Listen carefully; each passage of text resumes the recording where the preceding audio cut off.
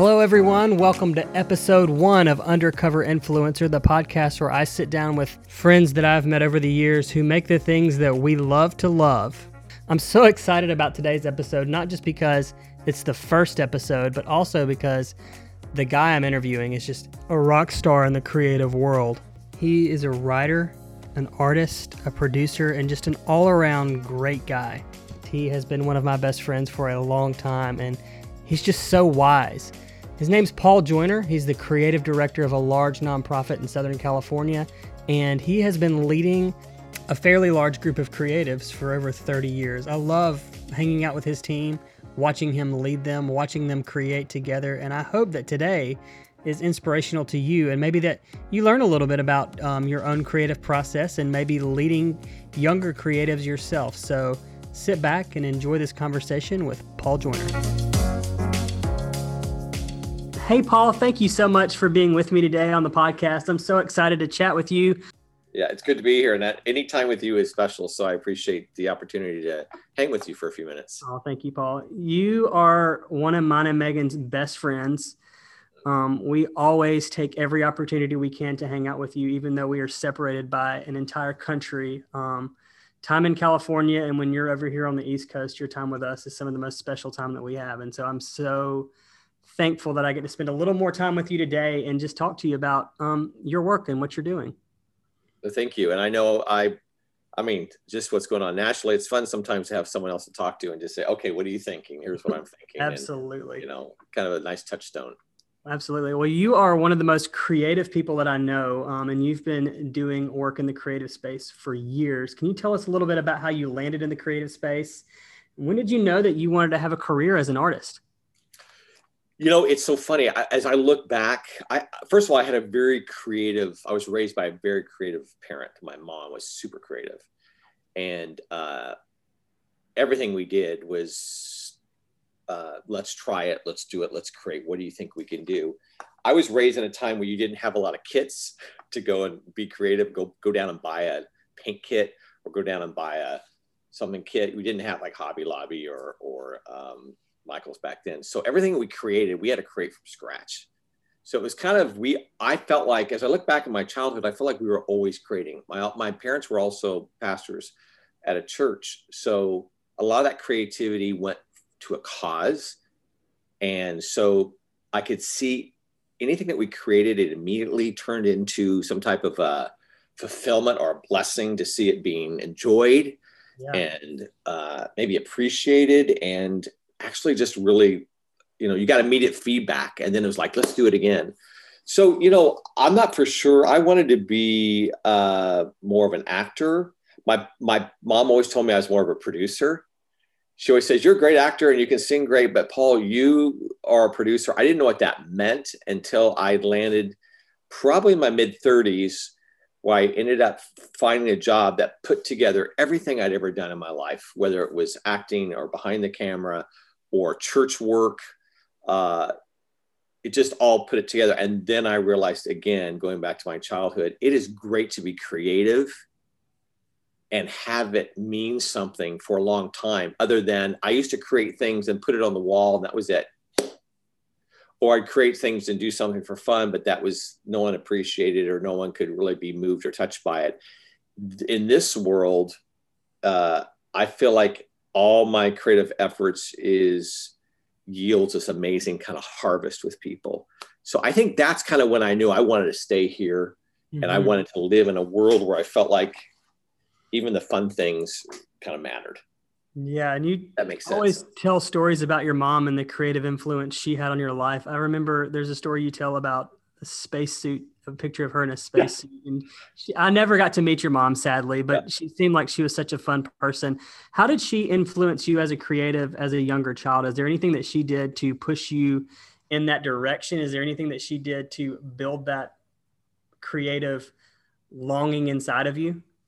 Right. You know what? I don't think I knew it then, but as I look back now, this is kind of an approach that I have with my staff, is she really mentored my creativity. I think a lot as a kid, I think parents, a lot of times they just let their kids do something and then whatever they do, even if it's terrible, they're like, oh, it's so wonderful. And, like mom was real supportive that way, but she's always trying to move me to another level and always saying, hey, look, if she showed me things first, then turn like, why don't you try it now? And I had a little bit of connection in the process. So it wasn't just like, here's paper and here's pencils and leave me alone. There was a little bit of like, let's try this, or let's go do this. Even when I was raised in Arizona. So I love the Indians and the whole different Indian culture. So we went and we learned about those Indians at those museums and things, but we also, when we came home, we created stuff about the Indians, and we learned to do, she said, let's learn to do baskets. Let's learn to do this. It wasn't just with me, it was with all the kids. But I look back now, she was mentoring me through my creative stuff, trying to make me better. Probably so she realized that this is where I want to go in life, which she could probably tell. It needed to be, not everything was great. Not everything was perfect and beautiful and amazing. It was, this is really good. I wonder if I could show you something else. Yeah, what if you did this? Mm-hmm. I remember one time I saw some flowers. We went to a floral show. When I came home, I cut off all the roses in her garden without her knowing it when she was in the shower or something. And I had to, it was like the night before she had all these people over for this garden party. And I had them on the table. I thought they looked beautiful. I arranged them real quick. And she could have just like freaked out, but she's like, hey, that's beautiful, Paul, but let me tell you something. Like, let's see how long a rose lasts on the bush as opposed to in the jar. And when I realized that a rose lasts longer on the bush, and let's wait till day 20 before we cut it instead of day 2 after it blooms. Mm-hmm. So I just realized she just did a lot of mentoring, and that was okay. And it was okay to say, hey, this is great. I wonder if we tried this, what would it look like? Or I wonder if you did this, it would make it look like, oh, see, you know what happens when you do that? That really did help me. Yeah, it sounds like she, instead of leading you through a life of finish lines and answers, she led you with questions, which made you more curious as an adult. Absolutely. I noticed that about you. You're a very curious adult. Now, you are the head of the creative department for a really large nonprofit organization. And I've had the opportunity to work with your team on some large projects just for fun, more than anything, just to learn from your team and see how you lead them.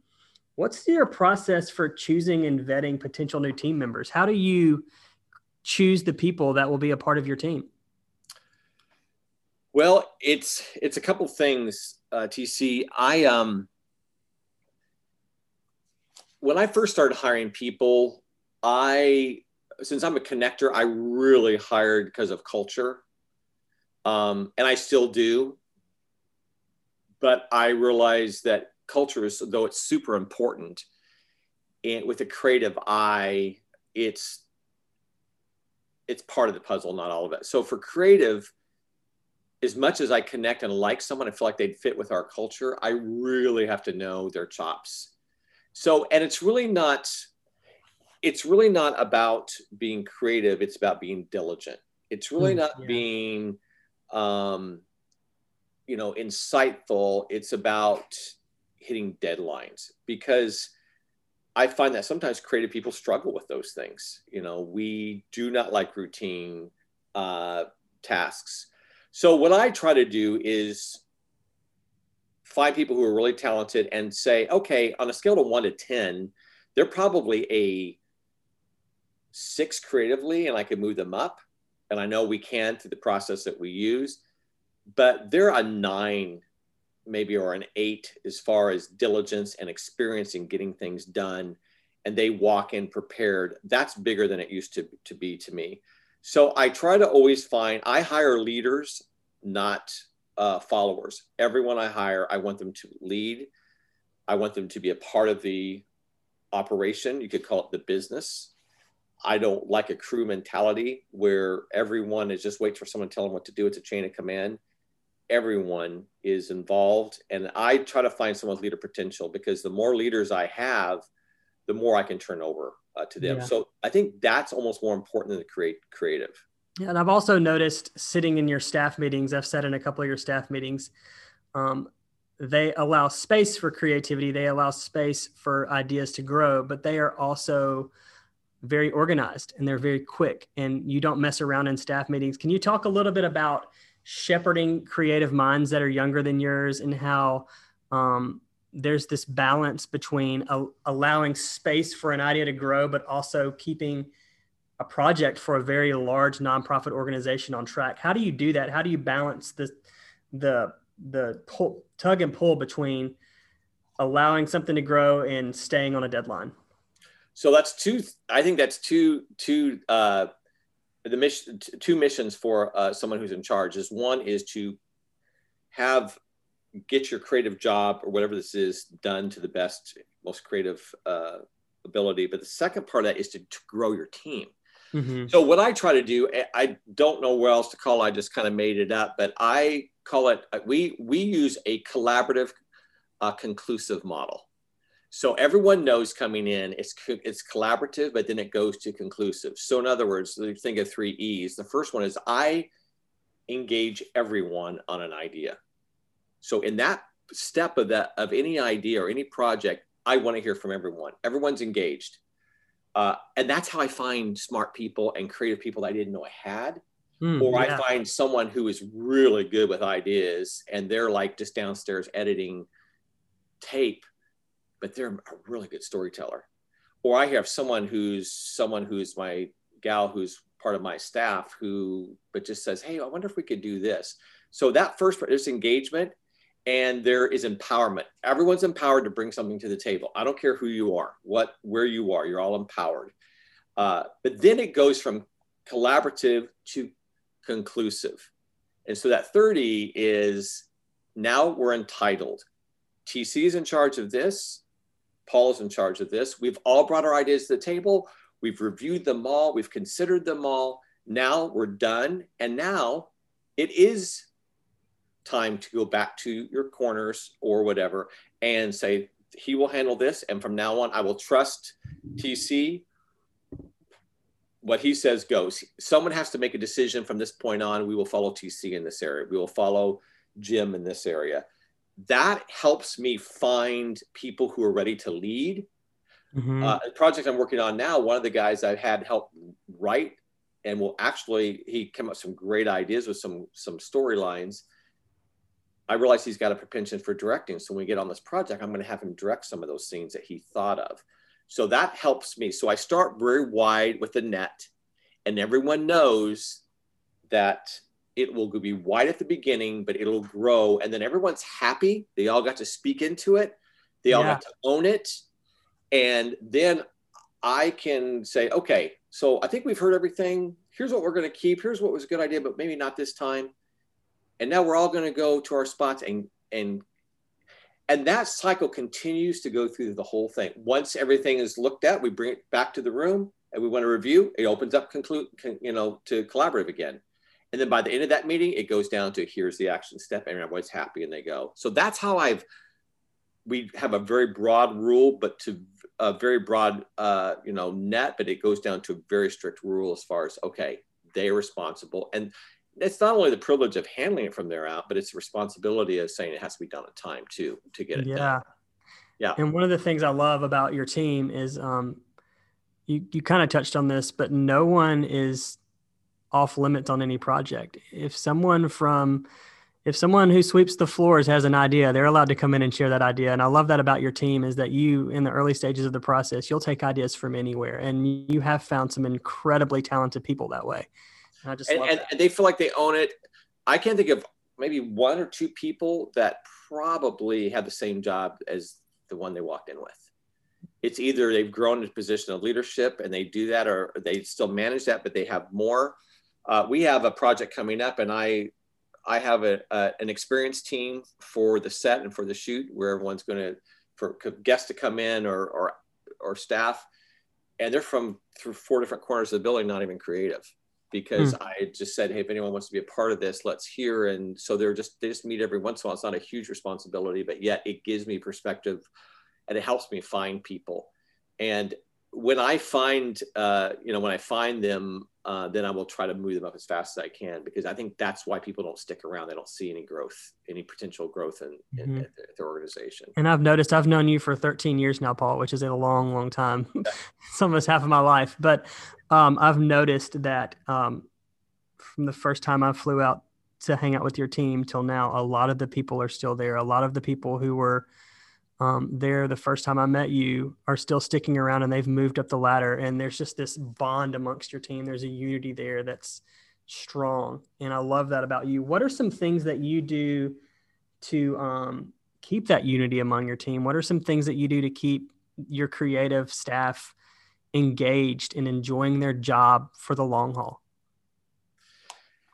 Yeah, I think, well, here's one thing. It's a rule for me, and I think it keeps people happy to stay here for the long haul, is I have this 20% vision rule, where if your plate is completely full and you have, like, if you don't have like anywhere from 10, sometimes for some of us it's 10. If I want to keep a plate, I want to have, if your plate is so full of responsibility that you have no part of that plate for vision and forward thinking and creativity. Creatives do this. We work ourselves out of a job.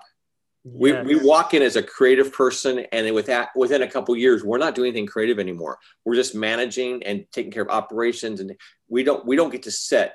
So if anyone's plate gets up to about more than 85% full, it's time for us to get someone else to help, or to take some of the responsibilities and give it to someone else who's now coming up. I want all of my team to have a percentage of their work that's free so they can think, plan for the future, improve their team, improve their goals. And I think that's what's kept people here, because their job doesn't go from creative to a managerial position. It stays creative.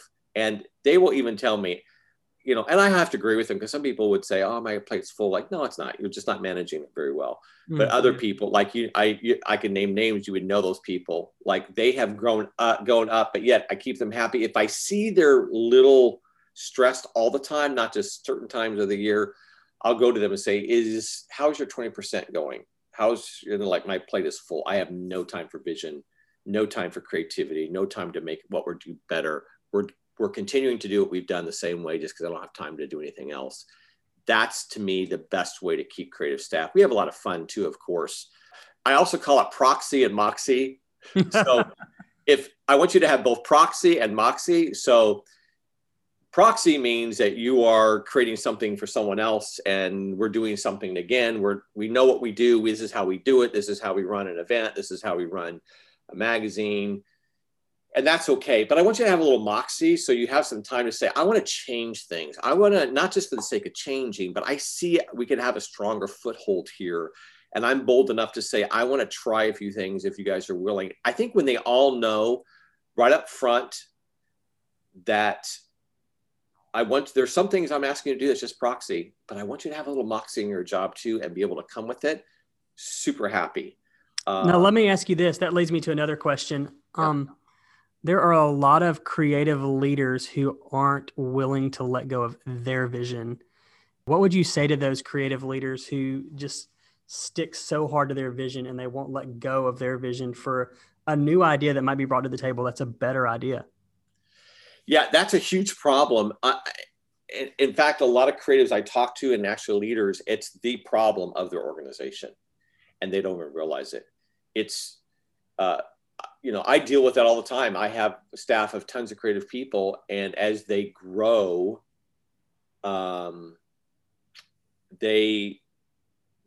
want to keep adding on, but not change anything. If you hire good people, you will trust them. Sooner or later, you've got to trust them to do that. Absolutely. And again, on the spectrum of things, there's probably 20% of what they do that you probably would do a little different, but it doesn't matter. You have to decide what are the big items, what are the big tent poles that cannot change. That's why there's proxy on your team's plate, because I don't want this changed. But I also want to give them moxie so they'll stay with me. If they don't see they can ever get past me and my ideas and my strong opinion, they're never going to stay. So if I allow them to present it, and if I'm not willing, I tell my team, very first thing, look, I'm going to mentor you and monitor you. And if you don't want to be mentored, then make it so I never have to monitor you. Wow. Make your work so good. And they know that. Okay, Paul's going to be on with me, and he's going to monitor. And some people I hire creatives, they're here 2 days and they want anybody to touch their work. And they're like, do you think a company of this size would just let someone come in we don't even know and change everything? But that's something that I deal with before we even hire. But there comes a point where if I'm going to do that as a leader, mentor someone and monitor them, and I feel like they're ready to go, I need to let them go, because again, I'm going to turn my plate into managing all these people and not being creative myself. So whatever I can turn over and trust someone with, maybe that tent pole is just a proxy at first, and make sure they know how to do it. But then at some point, I want you to make this better, TC. I want you to come with me anytime you have an ideas. And sometimes I am pleasantly surprised. I say that most creatives are the ones that hold their company back, the leader, because they don't really believe that, everyone who's younger than me, I was never that young when I was their age, and I look back, I was doing the same thing they were at their age. So I appreciated someone trusting me. They're not just young people. But I think that is a huge problem. I don't know what to tell creatives except that you're shooting yourself in the foot. You are, that's, if you look at it, I know you're interested in this a little bit too, but you look at fashion designers, you look at almost everyone that's had a fall, that was their problem. They continue to do things that were starting getting a little outdated, starting to look the same. They brought someone else in under them to help. It was a love-hate relationship. I love that you're helping me. And all of a sudden they get good press. Oh, wow, the line looks so much better. And then they have a falling out. That person who studied goes off and creates their own line. Their line's successful, and the original guy's line disappears. That's so true. And they've got to say, hey, we're not in competition here. Bottom line is TC, it's still your department. You still get the appreciation and award for it. Another thing that I do, and I don't care what meeting I'm in or what I'm doing, if someone says, any of the people that look at work say, hey, we really love what you're doing, I always say, oh, Nathan did this, or hey guys, I want to point out something next on our agenda. This is a great idea that Jake had. I always, any partner I have in any type of I always give them, it's not credit and it's not like appreciation. I acknowledge the work that they put into it. Even if I have Dr. J review something, I'm like, hey, I want you to know that these guys took the time to make this happen.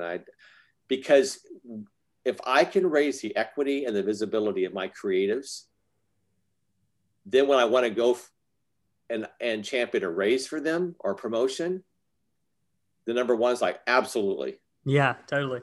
It's not like, who's this guy that you're asking for? I don't even know who he is. Well, it's my fault. Right. So, and then I think your team appreciates that. So the more that the building believes in them, the more I can trust them as well. Yeah. As the leader, you are the gatekeeper between them and the other leadership in the company. Right. And you cannot be intimidated. That'll kill you. You'll shoot yourself in the foot in the long run. We've all known people who've done that. Yeah. So true. So true. Well, I want to change gears for a second. Yeah. One thing I love about you is that you come from an acting and performing background. That's kind of where you started. You played some roles on some TV shows and had a lot of fun as you were younger, but you've now moved behind the scenes. Was that a hard transition for you, or is that something that came pretty natural? Man, I love to perform.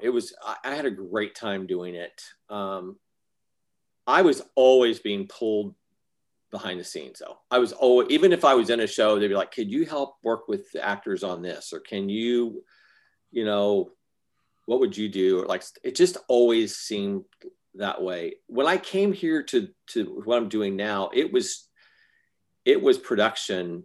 So, it was, working with shooting, a personality. So it just kind of made that decision for me. Mm-hmm. But I really enjoy it because I love, again, to go back to what I first said, I love to see everything come together.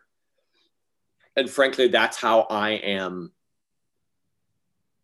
best disciplined, when I know there's a deadline in production. So it's great for me as a creative. I have a magazine due every month. Yeah. We have 5 magazines in process at any time in a certain stage. I have to get it done. If I was number one, I might slip on that. I might like, well, or we have to produce a TV show every single week. It has to be done. So for me in my personal career, it has helped me being behind the scenes, because I don't have as much career. I have creative control, but I have such a high amount of accountability and discipline and responsibility that I have to be disciplined in my job to get it done. So in some ways, it had, like years ago, I used to work, I volunteered for a church and I wrote their dramas for 17 years. Almost every single Sunday, I'd say 42 weeks out of the year, we had a drama. It taught me how to write. I have to write every week. I have to write every week. I have to write every week. I have to write every week. I was sometimes in the show, sometimes I wasn't. Every time, this will help a creative person be more creative because it puts accountability to your creativity, which a lot of creatives lack. Right. Yeah. They're super creative, but they cannot get things done because they're in this, it's their own world. I'm a number 2 in this world here. And they love my creativity. They love what I bring to the table. But if I can't hit the mark, like we can't make it on national television, we can't make it in, a direct mail on time, then it doesn't matter how creative I am. So I think in that way, it has made me a better creative. And I see that. So that's why I'm okay with it. Mm-hmm. And everyone that I really care about and really know very well knows what I do. Right. It's not like if I want to be the guy or have all the creativity channel back into, appreciation for me, I should go do my own thing. I don't think I would have been quite as successful. Right. Because I think having someone I work for and as a trailblazer, it's a good team. Right. Because they're like, let's go, let's do it. Basically walk in my office one day. Do you think we could do a magazine? I don't know. Yeah, let's do it. And then now I got to figure out how to do it. That excites me. And that is a creative piece of work that will touch a lot of people's lives. So the fulfillment came to me in a more surprising direction than I thought it was. Mm-hmm. It wasn't about being creative. It was about being productive. That like, wow, the creativity is going much farther than if I would have just sat in my garage and did something creative. Right. So right. In that sense, it's helped me enjoy this process in this space more. When I was younger, coming up the ranks in the creative space and particularly the performing arts space, someone much wiser than me sat me aside and said, TC, there are people in this industry that crave applause and they live from applause to applause. And behind that person, there's always a number 2 that if they can stick with being number 2 and not live for the applause will become way more successful and their career will last much longer if they can just say no to the temptation of the applause. And that's always stuck with me. And I think you're one of those people where it's like you have remained strong and steady in the background. You know what you do, you know what you're there for, and you have created a space for someone to shine on stage. And you've been okay with them getting the limelight while you sit back and do what you love to do. And I just respect that so much about you. I think it's one of the things I love most about you. Thank you, friend. Well, there is some joy in just seeing it all come together. And as we learned in so many different areas, including scripture, where, if you want to be greatest in God's kingdom, be the servant of all. And there's really something powerful in that, knowing that Absolutely, is something that, and knowing that someone depends on you is pretty powerful too. Absolutely. You've been in the creative space for quite a while and you've seen what I would call kids. I'm a kid, what I would call people come and go. You've seen great people come and go. You've seen people that didn't make it quite as long as they thought they would come and go. What advice would you give to young creatives who want to succeed in making long-lasting work that will influence others for years to come? I've said this a couple of times. I've said actually many times to young creatives is creativity is a personal viewpoint. It's subjective to what you do. Very successful professions, if you notice, when you go into that world, you understudy a long time. Mm-hmm. And I don't know if you're a doctor, if you're a lawyer, you're not even really doing what you were really going to do till probably 7-10 years. For some reason, creatives, we feel like we got a badge somewhere and we took a class and we're ready to, and we do not listen and learn. We also probably we put ourselves in places where we're the number 1 immediately. Mm-hmm. Instead of saying, why don't I go and put myself in a place in an organization where I can learn for 3 or 4 or 5 years? Every other industry does it except creative industries. And then don't tell me what to do. I'm a creative. Well, okay. Creative is the idea. It's not the execution of the idea. That's Wow. where we Yes. mess up. Yeah. And I'm not worried about your idea. Like even you, like how much I was impressed with you from when we met. But it's not your idea. I mean, you're brilliantly gifted in the idea how you see things, but you also put yourself in a place where you had to execute it, and you had to reach out and say, I am a little overwhelmed. How do you do this? And some people never do that. It's like my uncle, when he came back from Vietnam, he used to smoke, and with all he saw, I probably can't blame him for having a pretty rough life. But he was a great guy, and I used to walk around the neighborhoods when he'd smoke with because parents didn't want to smoke at their house. So one time I remember walking around on Thanksgiving, and he said, well, Paul, what do you want for Christmas? And I said, I want a guitar. I was high school age, probably sophomore. And I remember him smoking that cigarette. He goes, don't get a guitar. Don't get a guitar. And I'm like, why? And he goes, because you'll never get out from behind it. Man. And what he meant was sometimes we creatively find a space where we like to be, but we never get out from behind it and go learn how to execute it.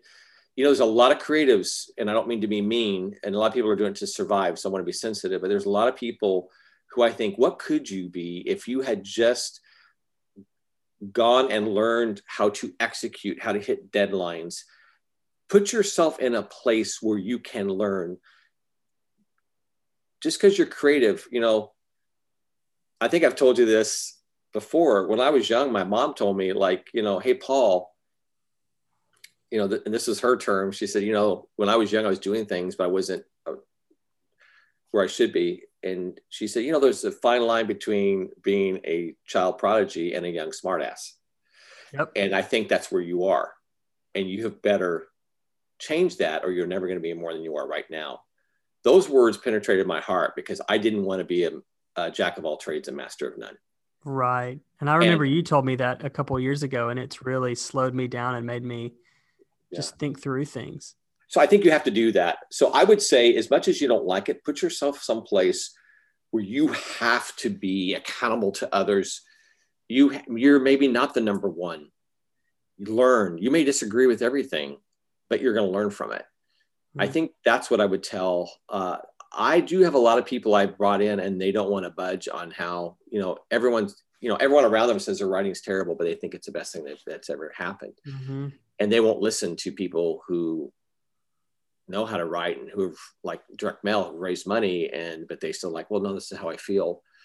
They're never going to be more. That's it. This is look at your life as it is. Look how you're living. This will never be any more than what it is now because you can't see yourself past your own, creative intuition.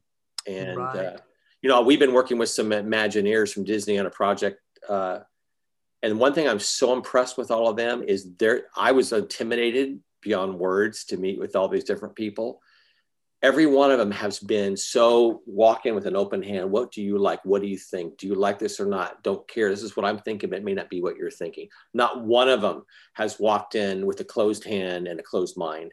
And if they're at the top of their game for one of the greatest entertainment, organizations in the world, companies in the world, that is their approach. And I think that's why I sit there. They may not be there may be someone out there who's better than them, but there's no one out there that got to the level that they got to. And I think that's why. I always tell my team, we can throw any idea on the board and there's no bad ideas, but there will be one idea that we end up using. Yes. And true. Also, you are not the idea that you bring to the table. So it's okay if we criticize your idea. We aren't criticizing you. Right. And when you walk out of the room, you're going to leave that idea on the table, and we're going to be just as good of friends when we walk out of the room as when we walked in there, but you are not your idea. Right. And you always have to lay that idea on the table with an open fist. I always say you're either going to be a professional or a professional, which means you're going to take everything personal. And I there are love people that. who are Yeah. professionals. They're just everything you do, it's about them.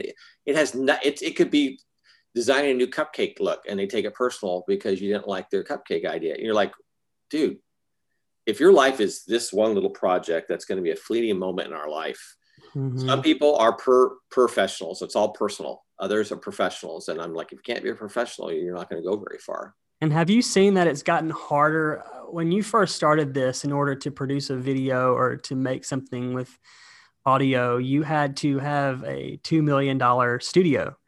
And now you can walk to the Apple store and buy literally $1,000 computer and have every tool you need to make something in your hands. And then the internet has made the world much smaller. You can be an influencer with, an account that's free, and people will send you stuff for free to sell it. Have you noticed that that's made it harder to keep people humble in the creative space? Well, yeah, I always say it. I laugh.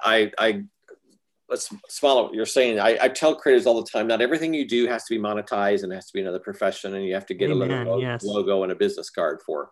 Some things you just do for fun. And if, Right. if it turns out to be something bigger, then great. And that's another thing with creatives. They have a job. I find a lot of people have a job to get their insurance paid and but then they have something on the side they're doing and it's encroaching. It's okay to do that. I do some of that too. But if it ever encroaches on my job, I'm not going to do it. And there's times like, hey, you could be doing more and more. I know, but this is my main job. This is my bread and butter. I want to honor that. But I do feel like everyone now, because they have,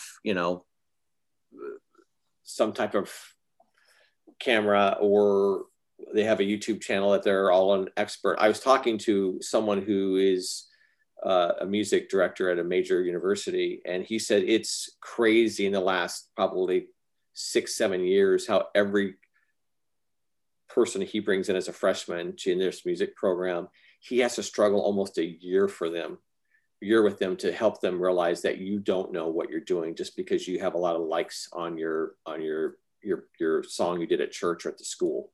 Mm-hmm. And it really is a false sense of grandeur because that's not the real world. And basically not everyone is going to clap at what you do. And sometimes they're going to say, even to this thing, I tell my staff all the time, do you think that everything I do, my number one just jumps up and he has to be able to tell me, that's just not what I want. But it is a little bit, I can tell though, it sounds really weird. It sounds like I'm an old man, but I can tell the ones that have had really good training from parents who have had a better approach to their kids is saying, look, if you want to do that, you're going to do it all the way. And, you share the stage, you share the moment, you share the field, whatever it is, we don't have any problems with those. I don't care what age they are. Yeah. I remember a life-changing moment for me as a theater program that I went through. The first day they sat us all down and they said, wherever you came from, you were probably the best at what you did to get here. But here you're just average. So take out a sheet of drafting paper. We're going to start by writing the alphabet and drawing lines. And they made us all start at ground zero. And it just it knocked my legs out from under me. And yes, I went home that night and I cried about it. But starting at ground zero and allowing them to build a foundation and build on that changed everything for me. And it was, it humbled me, but I'm glad that someone humbled me that early on. So, yeah, that is so important. And you don't want to stay there, but sometimes you've got to start there. Mm-hmm. I think for me, I was kind of a big fish in a small pond because I grew up like a lot of people did in church, and I did work hard and I didn't, and I had to do everything like everyone else. But it does give you a sense of like, man, I'm, and then I remember one time I went to an audition, when I first audition I ever went to when I was in LA, and I got called, and I think I called home and called a few people and said, hey, I'm up for this part for this TV show. And it just sounds just like me. Let me read the description. So I read him the character description of it. And I was so excited. Look, let us know. I was probably like 19.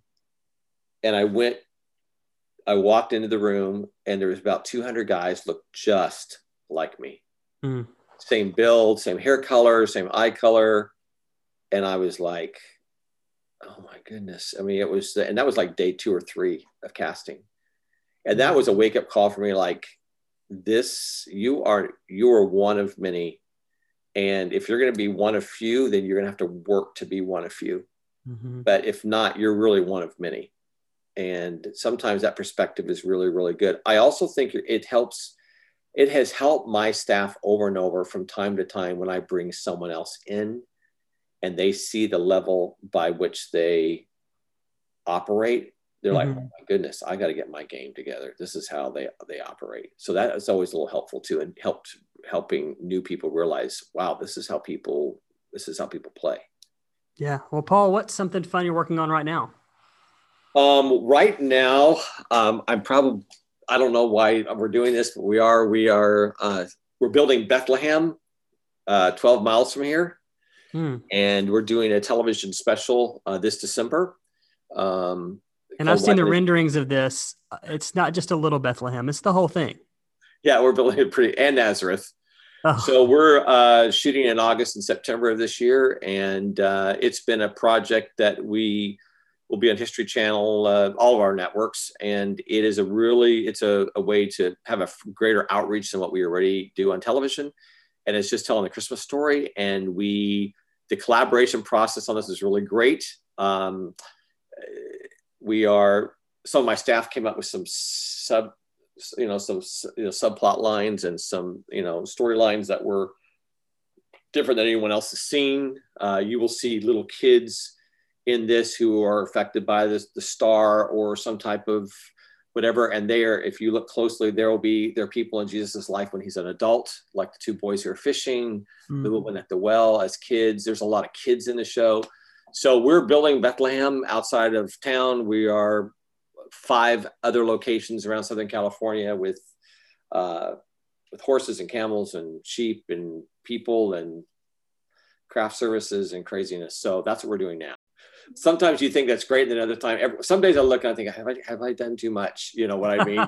Like maybe we've gone too far in this one. So we'll see what happens, but we're real excited about it. Well, great. Well, Paul, thank you so much for giving me a little of your time today. Look forward to seeing you sometime soon. Okay, bud. Man, what a conversation. I am so thankful for the friendship that Paul Joyner and I have had over the last 13 or 14 years, and just so thankful that I've got a mentor who has walked the road that I'm going down ahead of me and can look back and help me as I walk the road myself. I hope that you have someone who's older than you that has been where you're going and can help you get there as well. If you don't, then I encourage you to find someone in your life who knows the path that you're walking down and can help you get where you want to go. It's been so valuable to me to have someone like Paul who isn't afraid to say that's not the right choice or you're going the wrong way. It's been a blessing. If you'd like to learn more about Paul Joyner, his website is super easy to find. It's pauljoyner.com. There you will find what I believe to be one of the most valuable resources on the internet. It's a personality typing program that Paul wrote many years ago called the Adventurer Styles. It's a program that's helped everyone from national sporting teams to small nonprofits to high school sport teams win championships, and it is just an incredible resource. I'd encourage you to step on over there and check that out. Also, if you've made it this far in the podcast, you probably already know this, but you can follow me online on Instagram at TC Schwa or Twitter at TC Schwa as well. I hope you'll join me next week when I interview one of my friends from college. She's an incredible actress, an incredible artist, and I just can't wait for you guys to meet her and hear what she is working on right now. Until then, I hope you have an incredible week, and I'll see you next time.